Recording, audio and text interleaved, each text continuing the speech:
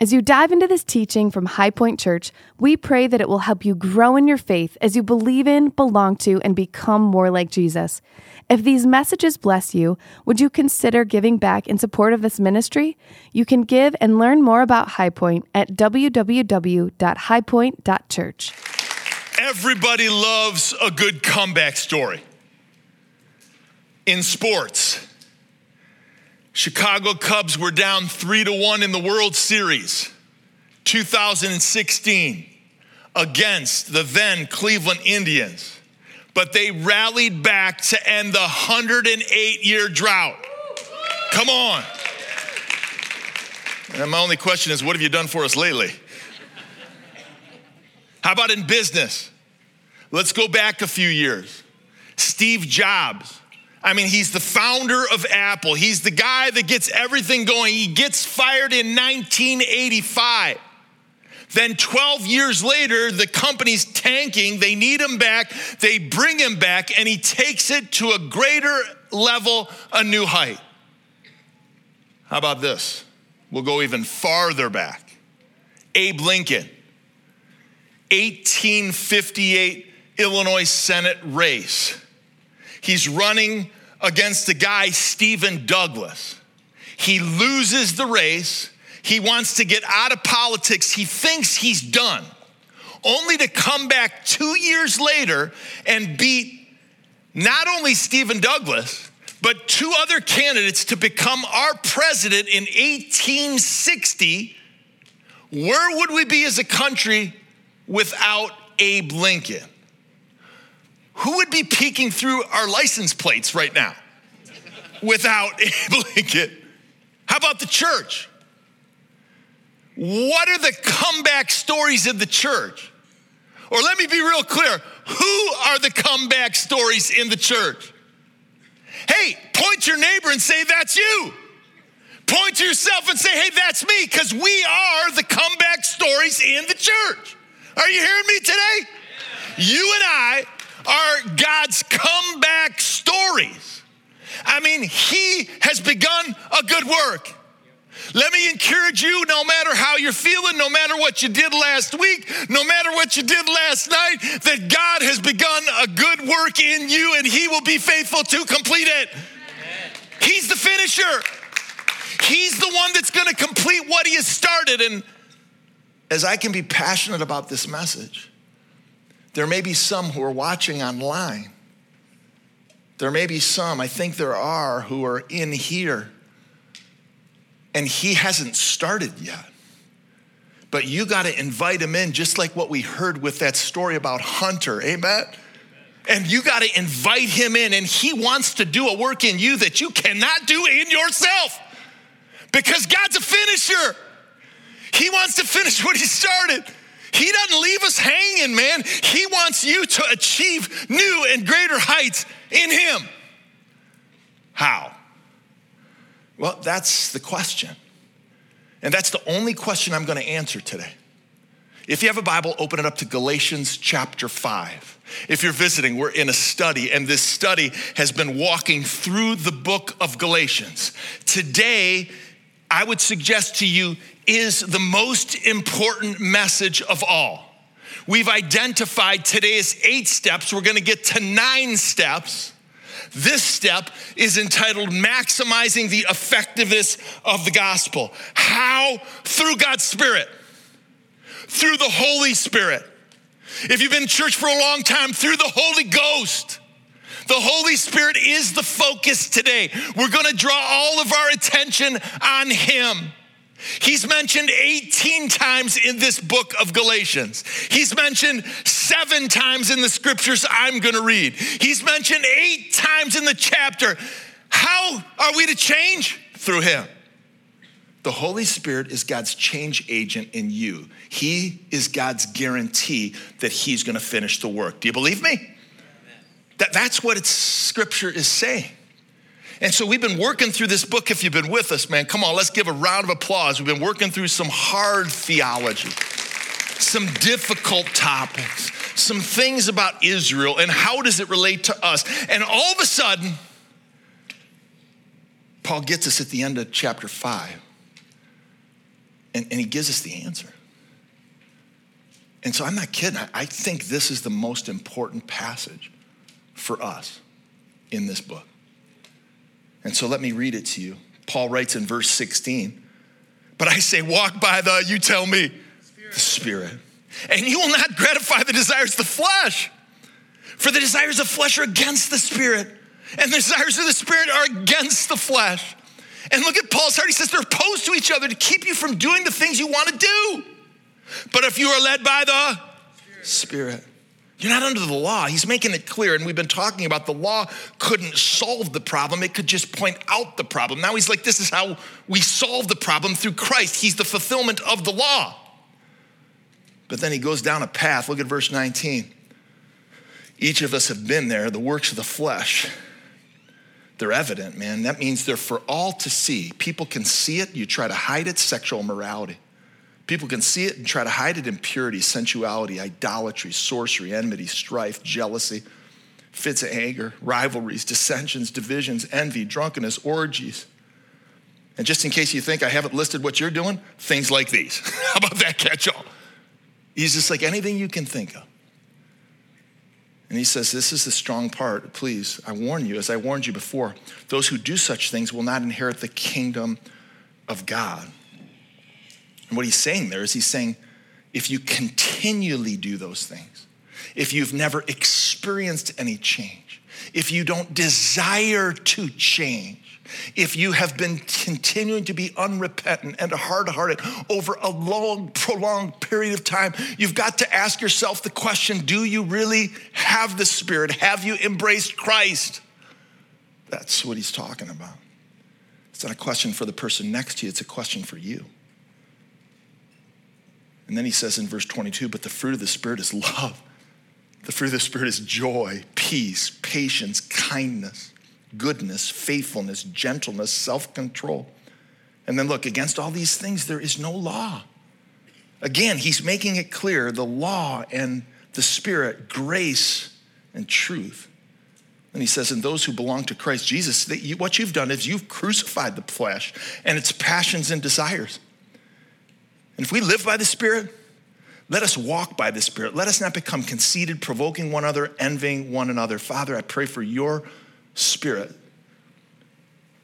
to move in our hearts through your word. We've already felt it. We've already experienced it. We've put our requests on the stage before you. May you do what I cannot. May you do what we cannot. May you make things clear. May you fill us. May you shape us. May you complete us as our hearts are surrendered to you in this moment. I ask in Jesus' name.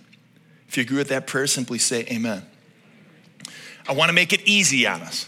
This is an important message. So I've reduced it to one sentence. We call this a silver bullet message here at High Point. It's coming at you fast. Let's read it together on the screen. Read it with me.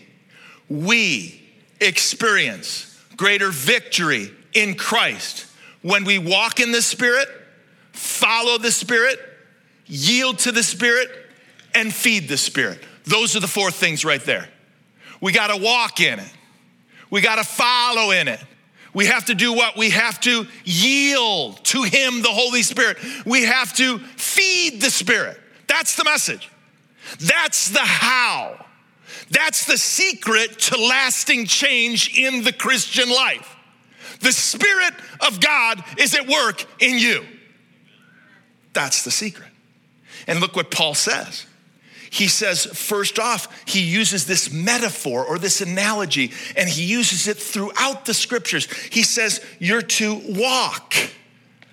And so the picture is that we're walking. If you're a student of the New Testament, you know that sometimes he says we're to run. And so he likes to use different analogies. He uses the analogy run. He doesn't say sprint. It's more like a marathon than a sprint. How many people have ever ran a marathon? Go ahead and raise your hand. You know what it's like. Oh, Pastor Craig, he just ran a marathon yesterday. Can we praise the Lord for the finisher right here? And so he asked me to work that into the message because he wanted an applause. And so I think I did a pretty good job. But in all seriousness, if you've run a marathon before, 26.2, I mean, there's times where you want to stop. And one of his goals, not only did he have a great time, but I didn't stop. I just kept going. If you know anything about Craig, he's a perseverer. And it takes that. And so that's an analogy that Paul uses. But interestingly here, when he's talking about the Spirit, he emphasizes the walk. And so why? Because a walk is intentional. It's that I'm moving.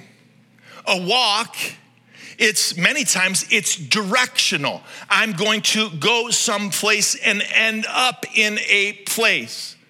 A lot of times, a walk is relational, as you're walking with someone.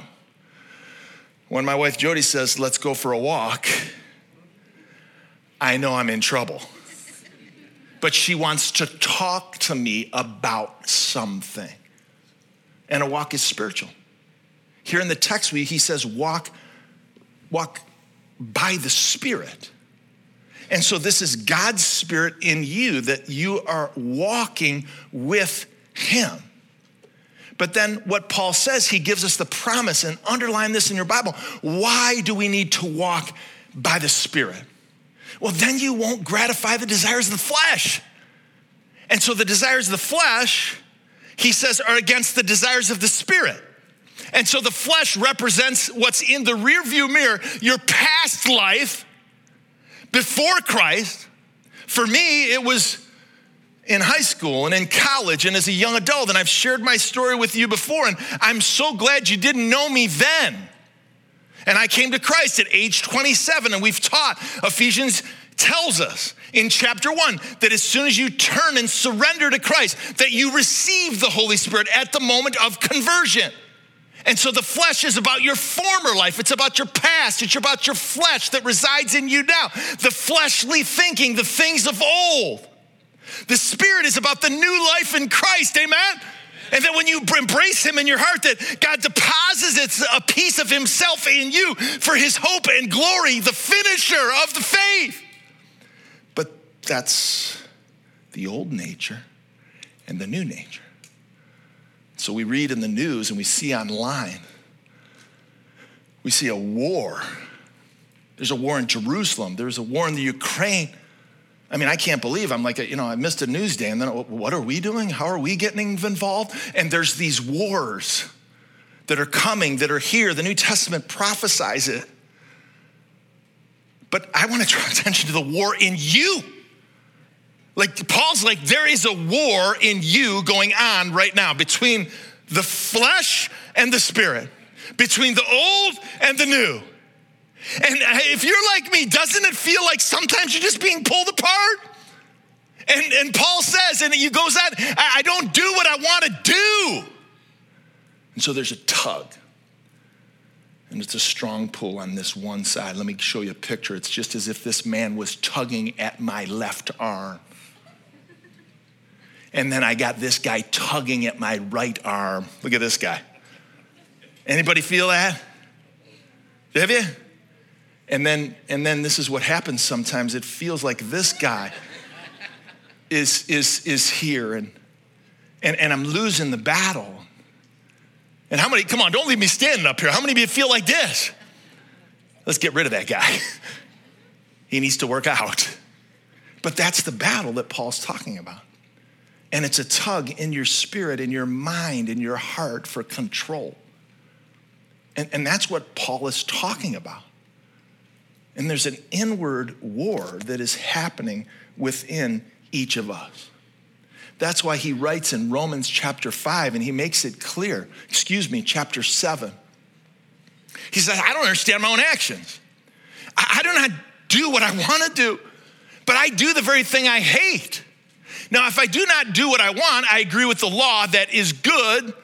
So now it is no longer I who do it, but sin that dwells within me. Again, he's pointing to the law. The law points out the problem. It doesn't solve it. And then he says, I know nothing good dwells in me, in the flesh. He says, that is in my flesh, for I have the desire to do what is right, but not the ability to carry it out. He's being pulled in two different directions. I don't do the good I want, but the evil I do not want is what I keep on doing. Now, if I do what I do not want, it is no longer I who do it, but sin that dwells within me. He's describing the battle. And C.S. Lewis said it much better than any of us could say it. The great thinker of our day, he says, fallen man or woman is not simply an imperfect creature who needs improvement. No, it's not just like you need a little bit of self-help, a little bit of maintenance. No, he says he or she is a rebel who must lay down his or her arms. That's the battle. And so why do we need to walk with the Spirit, by the Spirit, in the Spirit? Well, because we don't want to carry out the desires in the flesh. And so second, he says, we got to follow the Spirit. And so he uses the term being led by the Spirit. And so words matter in the New Testament. We believe that every word is inspired by God. And so he's not talking about when you were a kid. How many people remember playing the game Follow the Leader? And so there was a kid that was the leader, and then you followed him and you went where he went or she went. And then how about the game Simon Says? And raise your right arm, and then you would raise, and then raise your left, and they're trying to trick you. And it isn't like that. That's not what I mean by follow. In the original language, what it means, if we double click on led by the Spirit, it literally means to carry along. It means to pull along. It's more of the idea of not what an Indy 500 pace car does.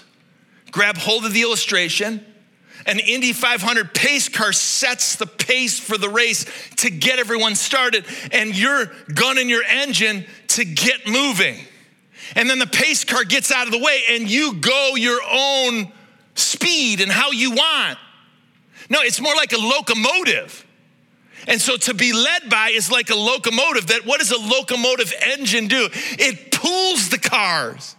And so the car isn't going anywhere without the engine. That's what it means to be led by. That God wants to pull you. That's what it looks like to follow him. It's like he's got a rope and he's trying to pull you along. And at times we're stuck. And he wants to move us. And then he tells us this is why we're stuck. It's because of the flesh. And he says the works of the flesh are evident, like they're right before us. Like you know it. The people around you know it. And then he lists 15 vices. And so I've put them I made a slide to show you 3 different categories. Well, I didn't make this slide. I've never made a slide in my life. Someone made a slide. And the slide it shows us the works of the flesh, plural. Come back to that.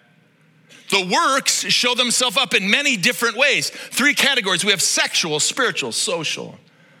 This is where Paul's heart, man. And this is where, if we can be honest, we fill this pool and we're not who we are. We're not what we were, but we fall into this trap. Anybody with me?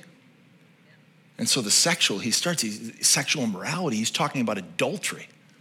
He says next impurity, and that fits along with the sexual immorality because that's how you feel when you commit that kind of sin, and you feel dirty and you feel ashamed. And then he talks about drunkenness and orgies, and that's at the end of the list if you're following along in the scriptures. But he pairs drunkenness and orgies. I don't think I need to explain that, do I? But interestingly, if you read the New Testament and you look at what Paul says, 3 times he mentioned orgies, and each time he includes drunkenness. So the impaired life and drunkenness and being out of control, it leads to behavior that does not glorify God. And so you say, well, what about porneia? And what about, porneia is the Greek word that's used throughout the scripture that describes all other illicit sin, sexual sin. So it's not just adultery, but all sexual sin. And he doesn't list it here, but notice the catch-all he puts, and things like this. He's just like anything you can think of. It's not an exhaustive list, but it includes all fleshly characteristics and all the things that take us over by our flesh. It's the old life, it's the past. And then he says, the spiritual, he says next. And he lists two things. And the first thing is idolatry, and an idol is anything that puts Jesus in second place in your life. It could be a passion. It could be your job. It could be your desire to provide for your family as the head of the house. It could be money. It could be a career. It could be a lot of good things, but we've always taught a good thing becomes a bad thing when it crowds out the best thing. And so he's like, who's on the throne of your life? And what are you going for? And then he mentions sorcery. And this is interesting. It's about witchcraft. It's about the other side of the spiritual realm, the dark side. And this word in the original language, it's in the Greek, it's pharmakon. And what it means, it translates and gives us our English word pharmacy. And so what he's saying is, and what happened in the past and in the Roman Empire, and it's happening today, maybe under a different banner, he's saying that people wanted to escape, so they used drugs to dull their senses as a way of escape so that they could cope and that they could worship. And so then he lists the social. And you could think of these as relational. He talks about enmity or hatred. And man, we got too much of that in our world, don't we? And he talks about strife and jealousy. You want what everybody else has. And then he talks about fits of anger. We've learned here at our church that anger can show up in red hot anger, which is the outburst, and the ice cold anger, which is stuffing things down, and one explodes, one implodes. Which one is wrong? Both of them. Which is worse? Whatever you have. I mean, he's saying it in rivalries and dissension and division. And he's talking about what was happening in the church as there was a group of people who were dividing the church, saying things that weren't true about the pastor, saying things that weren't true about Paul, making up things, saying things, twisting things. Does it happen today? You better believe it. Some of you are sitting here as a result of a division in a church, and it breaks your heart what happened. And so he's listing all these things. Envy. It's ill will towards people. So these are the works of the flesh. And so if we're going to follow the Spirit, let's take a moment and look at what the Spirit wants to do in our lives. And so the Holy Spirit, third person of the Trinity, if you were here at the marriage conference yesterday, wasn't it awesome to hear from Gary Chapman? I mean, it was just great. And he's such a, he just spoke into us and spoke so much truth. Hero of Jody and ours is, it was just amazing. And then he went through this whole section about the Spirit, the Holy Spirit. I'm thinking, sitting over here, I'm thinking, what the heck, man? He's stealing all my material for tomorrow. But interestingly, he focused on a bunch of verses, same truth, but a bunch of verses that Paul wrote through I'm going to focus exclusively on Jesus's words. And so John 14 through 16, make note of this, the most comprehensive teaching in the entirety of the New Testament on the Holy Spirit.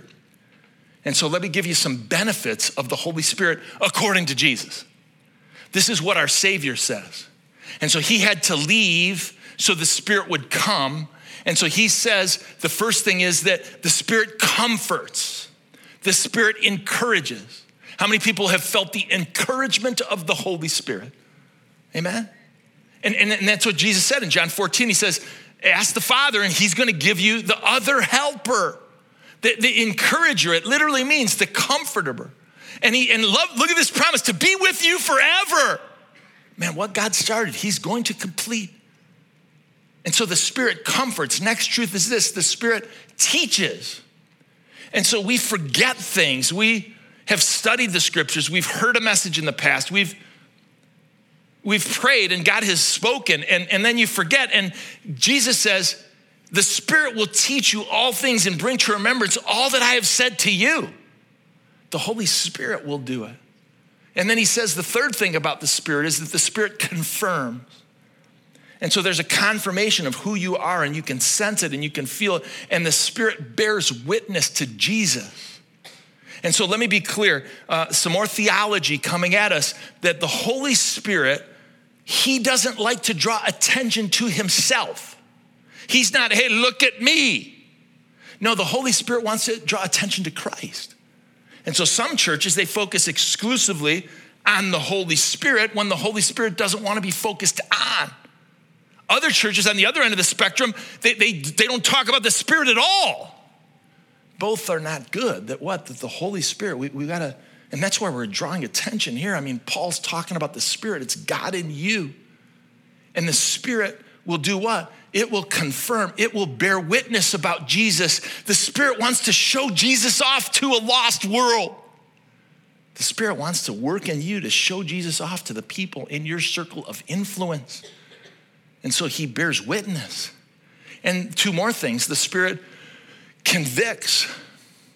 It says he, and it doesn't say it.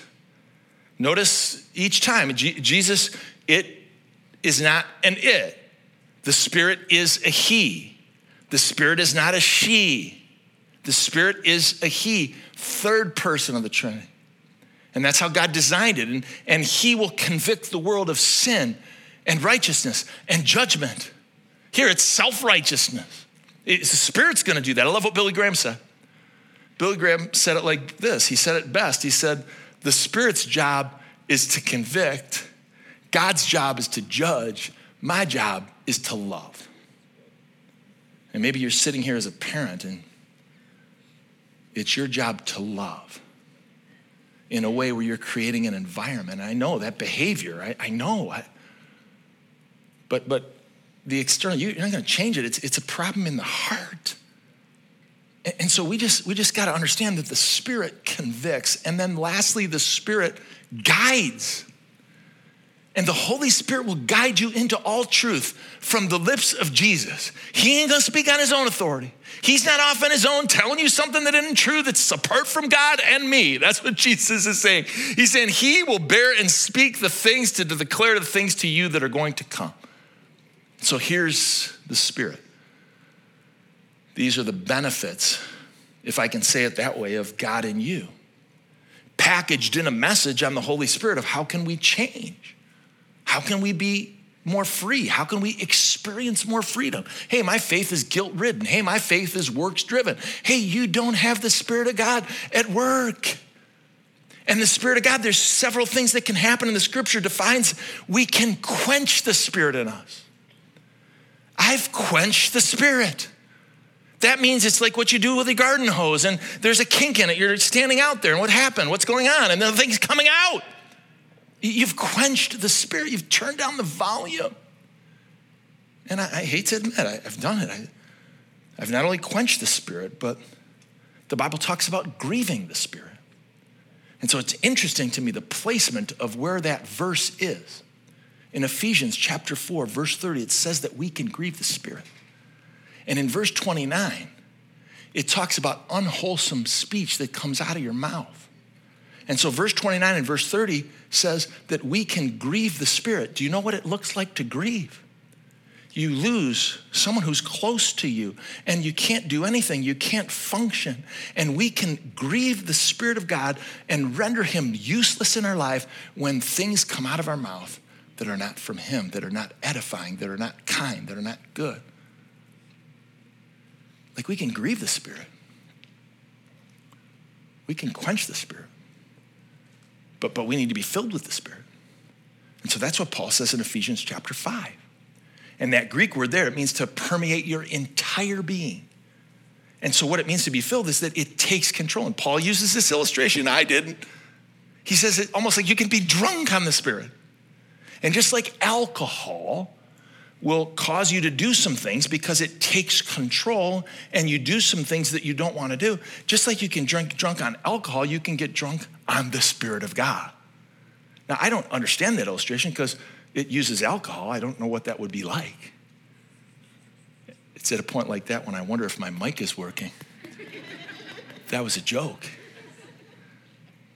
But seriously, I mean, he uses an illustration that as it takes over, as he, the Holy Spirit, does, it can do things in you. He can to change us and to grow us.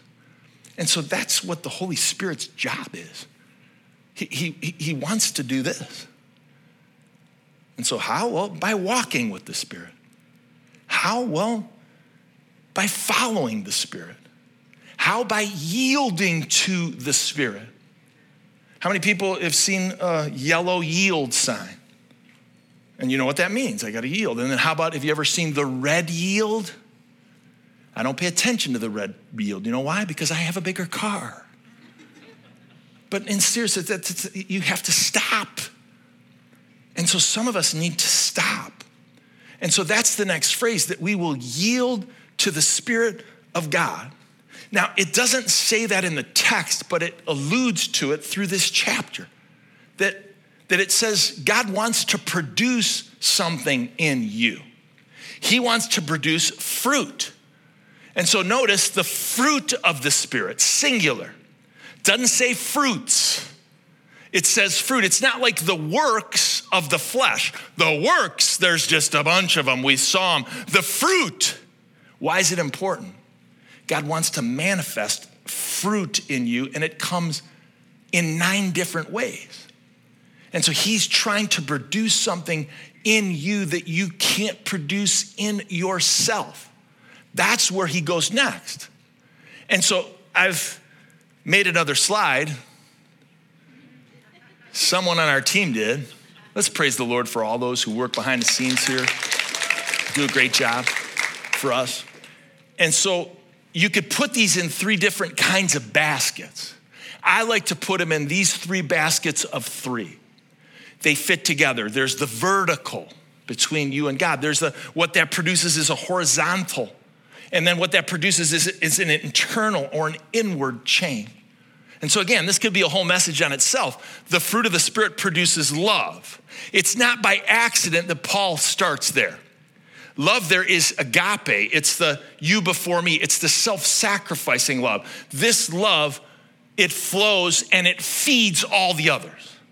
So it starts here first. Interestingly, if you did a comparison of the fruit of the Spirit with 1 Corinthians 13 of what love is, you'll see all of them.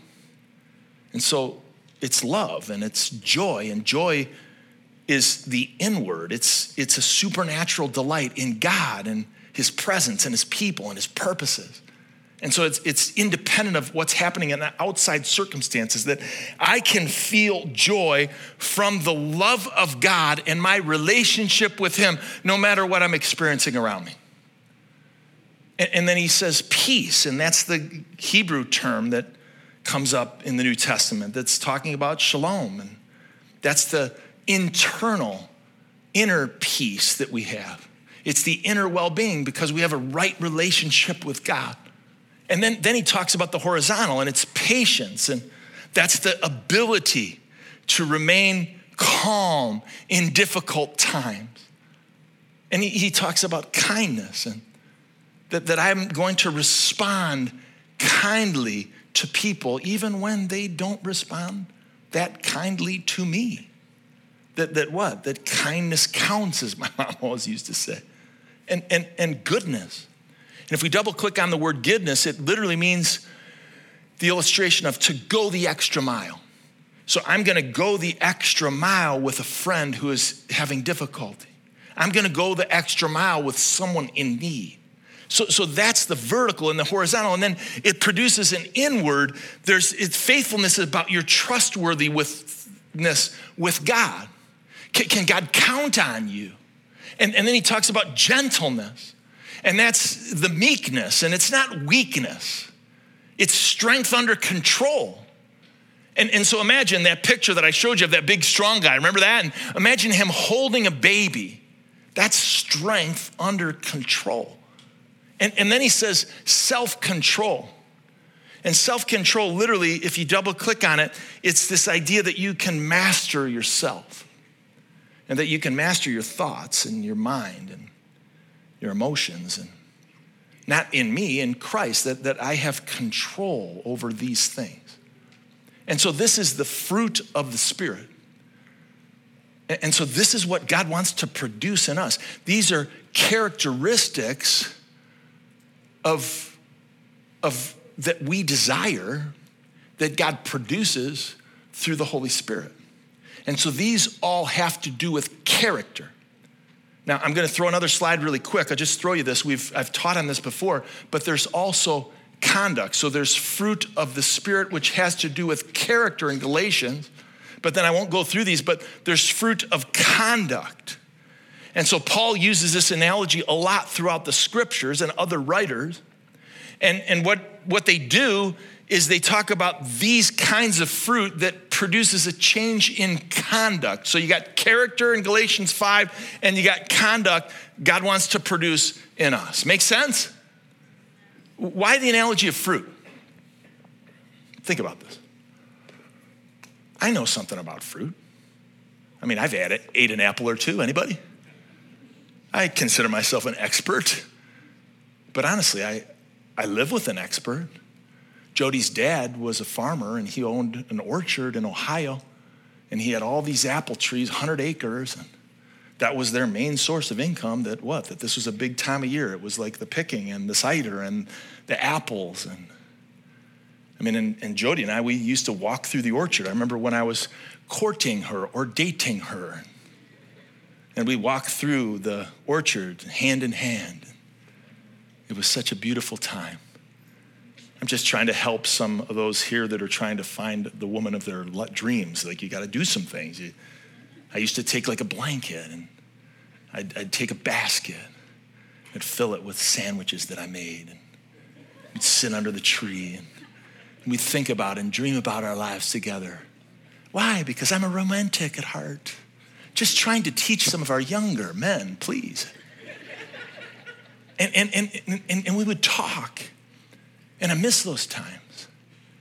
But I've never, of all those times we were in the orchard and we were sitting down and looking at the trees and feeling the breeze in our hair, I never once heard a tree groan. I never heard a tree moan. I never heard a tree moaning and groaning and whining. Like, I didn't hear a tree do that. You know why? Because it's part of their nature to produce fruit. That's what they do. They weren't sweating. Like that's how God designed them. And I would suggest to you that just like a tree produces fruit, he's designed us by our nature to produce these things. And that's his desire. And it's not for you and for your own consumption. It's for the consumption of others. That God wants to change you, that you would be an influence for him.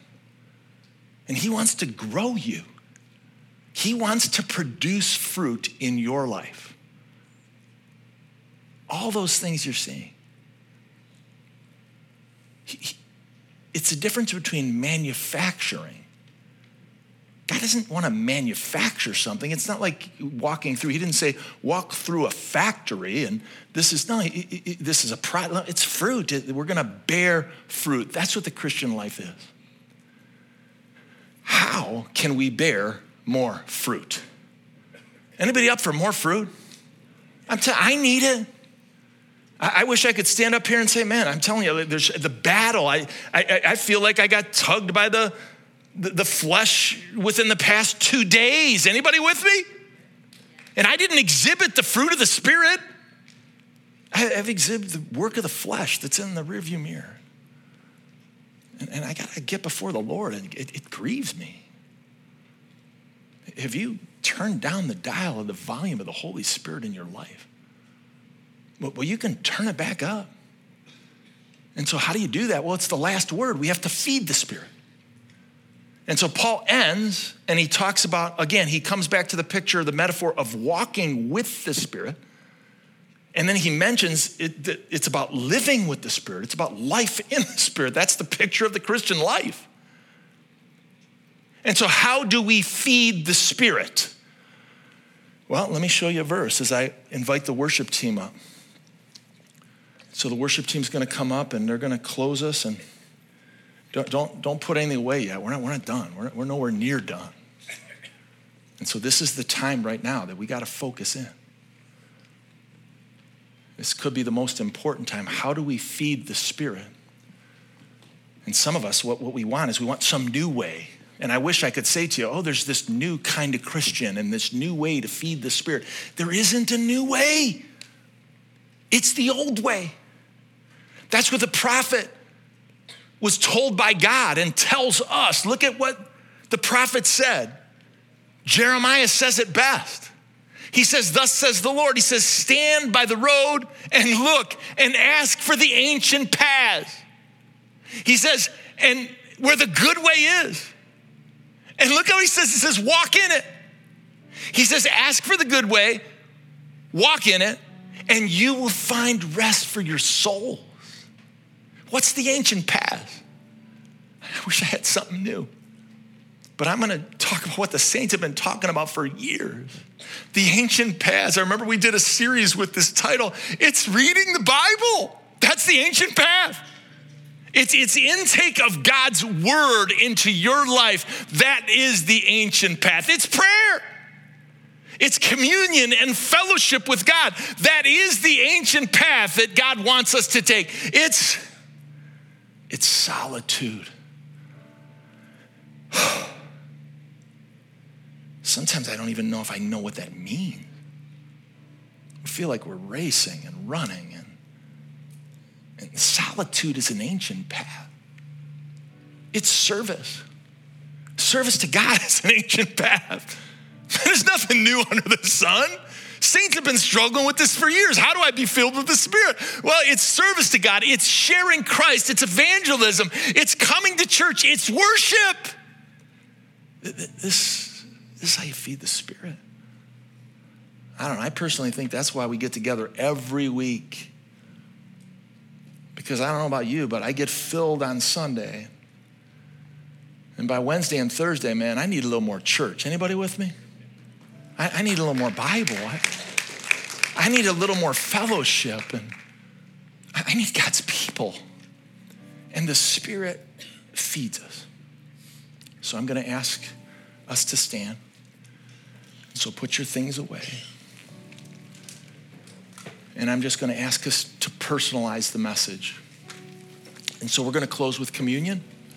And so there's stations that are throughout the worship center in the back and in the front. And so communion is a reflection on what Jesus has done. The bread represents the life, the body that was broken. The cup represents the blood that was shed. And so at this time, I want you to go get one of the elements. And we want you to take it by yourself at your seat, maybe holding the hand of, if you're here with your spouse or somebody that you came with to pray. And we're just going to ask, as you're holding this in your hand, just ask God for greater victory and ask him to reveal. Just ask, Lord, forgive me for not walking in the Spirit. Lord, help me to follow the Holy Spirit. God, help me to yield in the flesh. And to follow and embrace the totality of the work in your life, that you would lead me. And Lord, I'm asking that you would feed me even in this time right now as you're holding the cup. And then just take it. Respond as you feel led. Father, we invite your Holy Spirit into this place now. We've sensed it. We've felt your presence. We've experienced your power through your word. Would you, Holy Spirit, dwell in this place and dwell in our hearts that you could do the work that we cannot?